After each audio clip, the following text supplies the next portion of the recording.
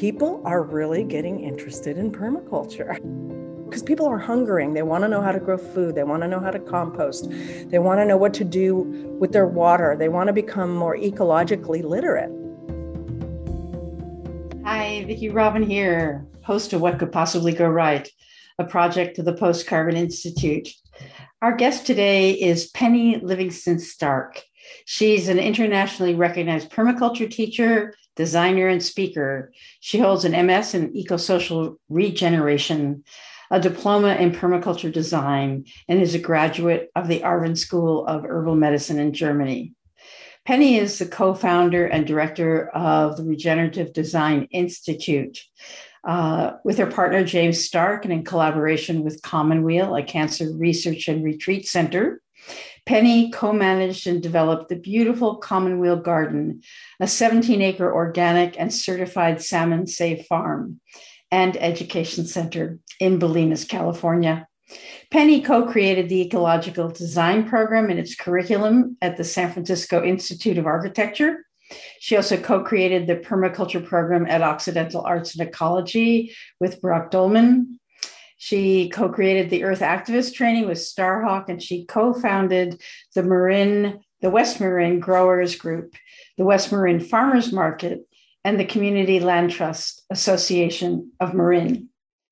She served 4 years on the Marin County Building Appeals Board after being unanimously approved by the Marin County Supervisors. This has resulted in alternative construction methods like earthen construction, including cob and light straw clay, becoming permissible in Marin County. Here's Penny. Hi, everybody. Welcome to What Could Possibly Go Right, a project of the Post-Carbon Institute, in which we interview cultural scouts, people who see far and serve the common good, to tell us what they see on the horizon that we could cooperate with, asking them our core question. And so Penny is the best friend I've ever had on this podcast. She really is a best friend. We play and work together, and so this may make it a little less formal, more improvisational. So we'll see. So just a little story that, Penny is a permaculture teacher. She's an amateur herbalist. She's got, she is like the earth embodied. And one time when I was in grief about all we're losing through our ecologically disastrous way of life, Penny ran a slideshow that she prepared for the Earth Repair Conference about all the ways people are working with nature to regenerate the world. And it was all so beautiful. And we've both worked for decades on alternatives to industrial scale, toxic ways of living. But in my grief about our own inability to head off destruction, even with all of our really, really, really great ideas, I moaned, but Penny, how does this scale? How does this get any bigger than an alternative? So here we are now, and I see this as a time of cross current. With the vaccines, people are going back to normal, but normal is what's killing us. So alternatives to normal, things that Penny's developed, I've developed, are waiting in the wings. So I really want to know, Penny, what you see are regenerative ways of living now scaling, not being co-opted by corporations because regeneration is the new cool thing. But what do you really see emerging from any of your major interests? So tell us, Penny, what could possibly go right? Yeah. Great. I love this question. And I want to actually focus on the word possibly, because anything's possible, right? So when you add that word into the question, it opens it up even more to what's possibly can go right. And just, interestingly, because I know this is not about trying to fix things or that, but, I am a fixer. I'm one that has been trying to fix this thing for like 30 years now, but through education. Okay. And, I've been reflecting on the question and also reflecting on we're coming out of this pandemic and remembering, what happened when the world stopped. You know, what happened to the air? What happened to the water? What happened to the wild creatures? They started coming back. The air started getting cleaner. And, you know, I know we're kind of going back to some form of normal, but I think one of the things that's possibly can go right is that we're not going to go back to normal. We're not going to go back to the way we were. I think consciousness has changed. I think enough people got to see that in my world, I'm finding that people are really getting interested in permaculture. I just Googled, there's 24 million, you know, whatever search things on Google now. I remember Googling it when the internet first started. And even then there was quite a few. I mean, it might've been like 800 or something, but now, and you know, I'm teaching these online courses now because of the pandemic, and we're selling out. So once upon a time, if we had 12 people in a class, we'd be like, woohoo. Or, you know, you mentioned to anybody, have you ever heard of permaculture? And they'll say like, what? Is it a new hairdo? Is it gardening in Alaska? Like, what is it? And now I'll talk to perfect strangers, people that I consider mainstream humans and mainstream Western industrialized culture. And pretty much everybody has heard of it now. So, you know, there's a tremendous interest in people wanting to learn how to grow food and trying to live lightly on the planet. And I think, and it has grown exponentially, literally, I'm not exaggerating, since the pandemic. So I think the pandemic, and even though it's been hard for a lot of people, I think what has come forward in the form of human awareness is huge. And I don't think we can put that baby back in the box again. You know, once people awaken to, like, for example, who are the essential workers? You know, who are the people that had to keep working, even at risk in many ways during the pandemic, because we cannot live without them. And they're often the people that are sort of paid the least, you know, in society. And so one of the things I want to see that could possibly go right is that these people are going to be valued more, the farmers, the people working in the shops, the medical workers, the caregivers, you know, and then a lot of people that did get unemployed. I want to pose a challenge to think about, well, if the world could get along without your profession for a year or so, or many months, what does that say about what you're doing in the world? And I hope this doesn't offend anybody, but it's a question that, you know, like if I had a job that I probably could have just done nothing, but the world called me, and I have more students now and just since the lockdown and since the pandemic than I've ever had in my life. And I'm getting paid 10 times better than I've ever been paid. So, you know, there's a lot of things that are going right in my world. And maybe I am an essential worker. I don't know. I kind of doubt it. But as an educator and helping people, because people are hungering, they want to know how to grow food. They want to know how to compost. They want to know what to do with their water. They want to become more ecologically literate. Like, you know, you ask, where does your water come from? And people say, oh, the municipality. It's like, no. Where does it come from? Is it coming from a well? Is it coming from a lake? Like, where's your water coming from? And so people are, you know, waking up to, like, when they throw something away, where is that away? You know, and for me, it's like a dream come true to actually have people starting to wake up to their impact and what happens, you know, and also a dream come true. I've always fantasized, what would happen if the whole world just stopped? Like in Bali, they have a holiday called Nyepi, where everybody on the whole island stops. You're not allowed to have Wi-Fi. You're not even allowed to have your lights on for 24 hours. You're not allowed to even cook food. People prepare food in advance. You're supposed to just do nothing for a whole day. And so if any satellite, or there's no airplanes going, but if there's a satellite looking at that island on that day, it would be completely dark at night. And so I'm just thinking, maybe we could start doing that. Like, let's just stop for a day and see that's something that could possibly go right. Yeah. So I have a whole bunch of questions about what you're saying. Because fundamentally, I agree with you about everything. But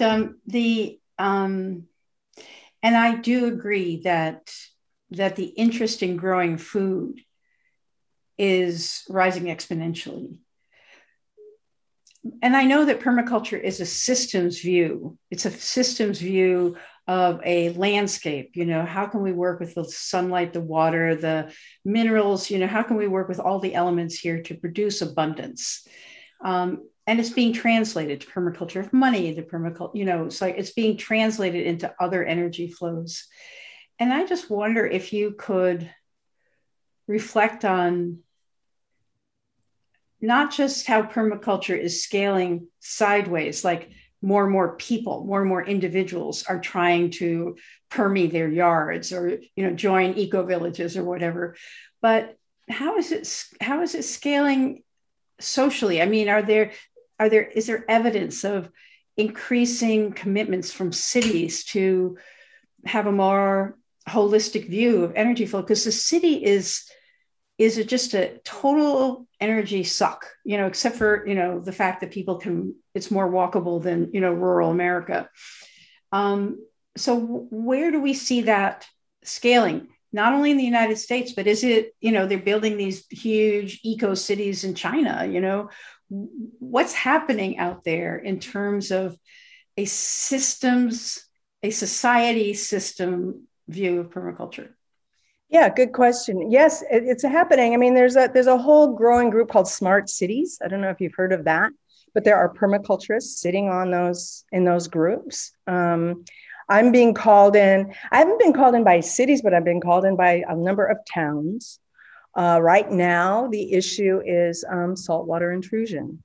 So so as people start to get, as things start to get more dire, people are going to start reaching out to find different types of solutions because what has been happening has not been working. So people are reaching out to permaculturists at scale. A lot of times you don't see the word because it's, it's a thing, but there's thousands of kilometers in China that have been restored. You can check out the Loess Plateau, I think it's LOESS Plateau. And it was documented by a guy named John Liu, who who's a video guy and when I look at that, I see 100% permaculture. And this is stuff we have been touting for well over 30 years. And civil engineering is just catching up. So when you start seeing engineers applying the type of solutions that we promote in relationship to water and soil management, which is basically the opposite of what's been taught in conventional civil engineering schools, I have no doubt it came from permaculture because thousands, I don't know the number of how many people have been trained in this. That would be an interesting number to find out. I don't know if that's possible, but it's probably might be in the millions now. And they are having influences, and a lot of people are on city councils. And I sat on the board for my county, the Building Appeals Board. They called me in specifically because of my passion for natural building and working with non-toxic materials and loving to make mud houses, Right. And so people, they're coming forward, and village associations and towns and schools. I'm getting called by a lot of schools wanting to permaculturize their school. And I think that talk about trim tab, if you're influencing children, we kind of have the long view of how are we going to affect 7 generations into the future. And I think, the children is where totally. Yeah. So I want to probe this a little further because as you're speaking, I mean, we're talking on a day when I read a newspaper report that there was a building that's 2 blocks off the beach in Miami, I think it is, Oh, I saw that. that collapsed. Mm-hmm. And, you look at the picture and you go like, the water, it's now standing on sort of a soup. It's standing on quicksand. It's standing on a soup. So, in terms of permaculture, in a way, we need to let those processes of nature reclaiming what we have taken. And so, yeah, and it's going to be really tough, because people have built their lives around a failed model of development. And now, we have to look at mitigation, because we just have to do it. You can't just go like, oh, well. But adaptation will actually be, how would you apply the principles of permaculture to adaptation? Because it may mean that, we just allow Southern Florida to go. Yeah. And so we need permaculturists. We need a permaculturist at the level of the government, somebody who can actually help us cooperate with nature as part of this transformation. I mean, I think it's a long shot, but I just want to ask about, you look at the global earth systems from a permaculture, and it was like perfect permaculture before we came here. Oh, no, 25 years ago, I was telling people I would never buy land in Florida, period. It's toast. I said that 25 years ago. You can look, if you just look at the United States and you see this peninsula sticking out, it's destined to be underwater. And that's the whole point of permaculture, is that if you apply it, people wouldn't have built there, or they would have moved. Here's another example. Corpus Christi, Texas. They wanted me to come down and do some kind of sustainability workshop down there. It's a foot above sea level on the Gulf Coast, okay, on Padre Island. Padre Island. I've lived there, actually, on Padre You Island. did? Okay, well, I said, I'm going to save you a bunch of money, because if I here's the permaculture approach. If I come down there, I'm going to ask one question: what's your evacuation plan? Mm. And if I were you, I would make really good friends with Austin, which is a very, actually, believe it or not, Austin, the city, if you go look at their, what is it called? Like the city council, the building, their city where the mayor is and all their offices are, it's one of the greenest buildings probably in the world. It's amazing. And passively heated and cooled in a city that is very hot. So anyway, but that's what I would say. And Florida, when Bill talks about that, when people don't take the time to observe take some time to observe a site, say, or observe a community. You can apply this to social systems as well. And they just kind of bulldoze in and do whatever they do. It's just going to lay waste to a lot of human effort. And Florida, and every time I would hear him say that, I would think of Florida. So it's funny you brought that one up, because it's if anybody's listening from Florida, I would sell my property right now. And right. Yeah. And so those folks can sell. I mean, it's going to be harder to sell now after the building collapsed. I mean, but we're really looking at, I'm realizing as I listen to you that there's such an important role at a systems level for compassion for the mistakes we made in designing a world that is contrary to nature. Right. We're just watching Texas, Arizona, New Mexico. We're watching the heat just roll over. I just think we have not to, here I am with my doom and gloom again, but, we have so much that we're going to have to metabolize, human suffering, landscapes, buildings, there's so much that's been put on top of the earth that is going to have to go. And it's not going to have to go because we make it go. It's going. And so in a way, permaculture can offer us a compassionate place to stand. It's like, okay, I'm not just moving from Florida to Whidbey Island, which of course people can't, because now our property is so expensive that only, old geriatric rich white people can live here.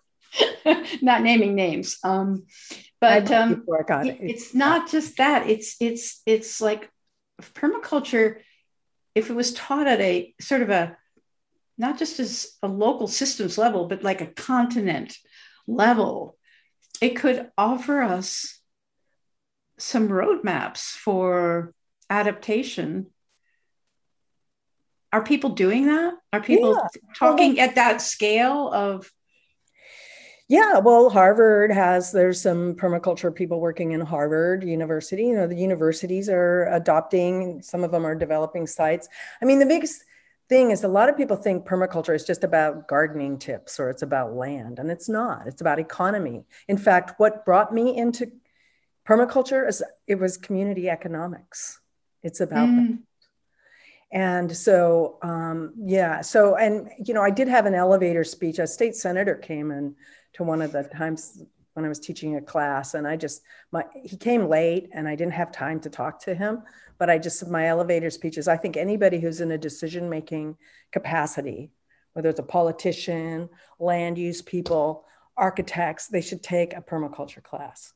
And that was my elevator, because there's people that, somebody might be running a bakery, or somebody might just be, having things that might seem not related to community resiliency, are more literate after taking a training than a lot of these people that are in power making decisions. So that's been my dream. I was just asked that question, if you could, have your dream come true, what would it be? And it would be that people in power learn. I mean, we could cherry pick the topics. They don't have to take a whole 72-hour training. I think we could, even in a half a day, I think if I could have at it, just to start getting people to think about things systemically, like you said, and how one thing can affect the other and how things are connected. And once you start going down that rabbit hole, you start understanding more deeply the impact of what you're doing. So it's not just a building collapsing and just looking at that in isolation. It's like, why did that building collapse and what's happening, to create the instability for that building to collapse? And you start to look at it more deeply. And that's how you can arrive at solutions. Sometimes I'm kind of a deconstructionist, like you have a problem or what you perceive as a problem, and you can start looking at the problem backwards.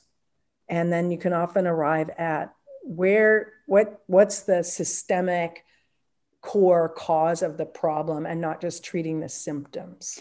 Exactly. And that applies to polarization, that applies to politics.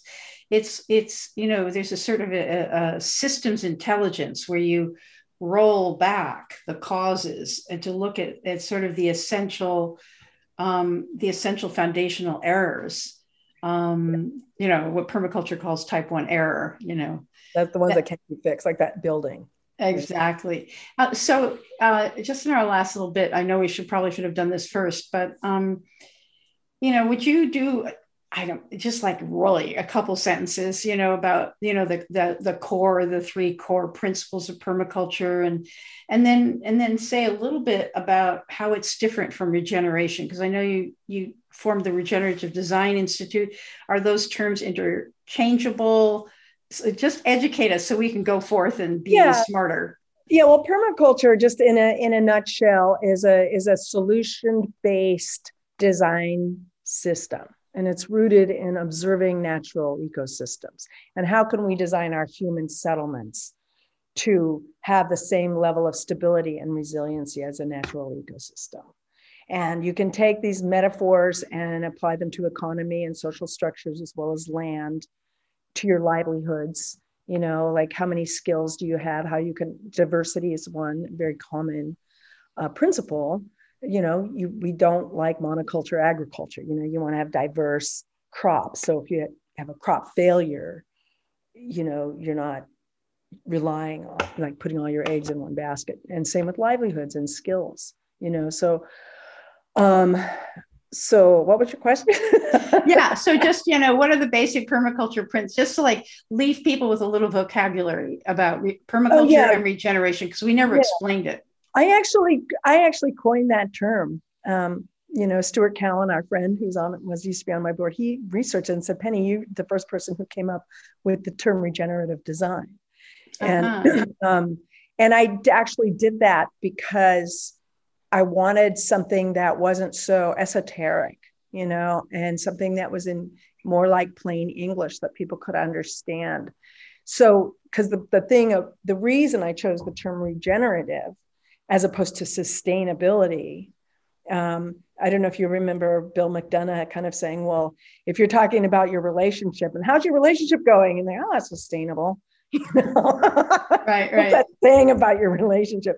And to me, regeneration excites me. And that's one of the things in the permaculture system is it's not about being less bad.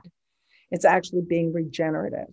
And at this point, to your point around adaptation and mitigation, is we have to start giving back more than what we take, because we've been working on a deficit. We've been treating the earth like a bank account where we're just like taking out money, say, and not putting money back in. And we're doing it in the form of water, we're doing it in the form of soil, now we're doing it in the form of our air. So we have to start giving back more. And here's the thing, we've got this. We could start reversing global warming by building soil, because that's what happens. Plants are like magic at bringing atmospheric CO2 back out of the air and putting it back into their bodies and into the earth where it belongs, is where it came from to begin with, and stop doing these degenerative practices that allow the CO2 to keep going into the air. So that's one very powerful solution. And there's soil scientists who have done the math, and they're saying if we increased our humus content by 1.6% on all of the arable land on this earth, we could bring the CO2 levels back down to pre-industrial levels, right? So we know how to do this. I mean, we could do this. Where the issue is in the human consciousness, is in education, but it's more than just education. Like I focus on education, but it's deeper than that. And it's on the human consciousness level. And that's where we have to hope that something can possibly go right in that realm. Exactly. Yeah, it's the sort of human consciousness that comes out of, the sort of not knowing that there were planetary limits, not being unaware and thinking it was all just a cookie jar and we could keep eating. And so it's consciousness, but it's also sort of congealed systems that embody the consciousness. And so when you say we're going to legalize composting toilets, it just like freaks people out. When you start to like work with the architecture that has been created by people who didn't understand, about waste, about soil, about property. I mean, so it's going to be a process. And what I'm getting from what you're saying, and this is going to be my wind up, is that going back to my first story about, well, how does this scale, Penny? And it was really a story that comes out of grief. It's like, wait a second, this is how it should be, but we can't get it through. What's the problem? I think what you're doing in educating individuals that, they are going to be on boards, they're going to be in government, they're going to be in city offices. So the more people who have, even if they don't call it permaculture, have a systems view, who are in positions of power in this sort of lateral spread way, we're going to have that permaculture regenerative intelligence installed, if you will, across human systems. And the people out there will do their work or they won't, but in a way, as an educator. Yes. Yeah, they are. And more of them will do more of it. So there's a faith as an educator. There's a faith as an educator that you are spreading seeds, but you're not responsible for tending them. People are responsible for tending the seeds that they receive from you. Yeah. Well, exactly. But, in the terms of in our last session, we often have a where to from here, and it's kind of like tag here it. Right. Because exactly. we also teach facilitation skills and, things like design charrettes and different kinds of group process stuff so that people can go out and start community organizing. It's very strategic.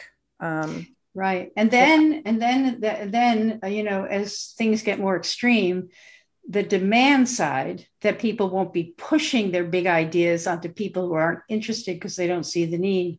The demand side will increase and you'll have a lot of people trained who can respond to that. So yeah. And also the last thing I want to say is I've trained hundreds and hundreds of people, probably in the thousands. I don't even know, I lost count. But the people that I know that have decided to commit themselves to doing this work, they are swamped busy. They've been swamped busy throughout the pandemic. They're busy now. They have total job security, and it's only going to increase. So the course has more than paid for itself for the people who have decided to commit themselves to doing this work. Yeah. So, well, thank you, Penny. This is great, and we're gonna keep having this conversation forever. Keep having the conversation forever. So thank you so much for your wisdom and your smarts and your solutionary nature and your tough bird cookie personhood. Hey, thanks for listening. Don't forget to subscribe and leave us a 5-star review so that this hopeful message can get out to more people. Check out Post Carbon Institute's Resilience website for show notes and for more guest information. Thanks also to Cher Miller, Amy Burringrud, and Clara Winter at Post Carbon Institute, plus production assistant Michelle Wigg from frugalityandfreedom.com.